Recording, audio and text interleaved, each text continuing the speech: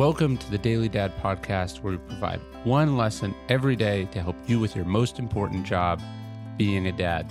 These are lessons inspired by ancient philosophy, by practical wisdom, and insights from dads all over the world.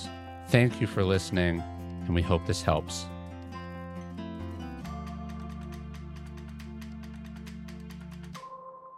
Feelings are not indictments. One of the things you have trouble adjusting to when you first have kids is the crying. Not just because it's loud, but because it feels like you're being stabbed in the heart.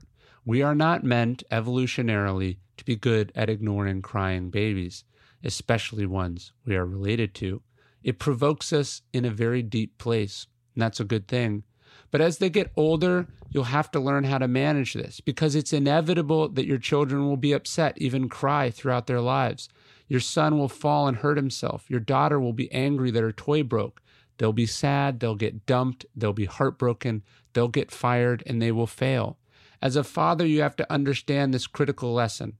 Tears are not indictments. They are facts. They are not problems for you to solve or charges for you to defend yourself against. They are pronouncements. What your kids need for you to do is listen to them, to hear what they are saying. No more, no less. They don't need a lecture. They don't need you to tell them how they can avoid this next time. They definitely don't need to be told how this is not a big deal, or conversely, how this is a huge deal and totally their fault. They just need you. They need dad to understand. Got it? By the way, this advice should apply to your marriage and relationships too.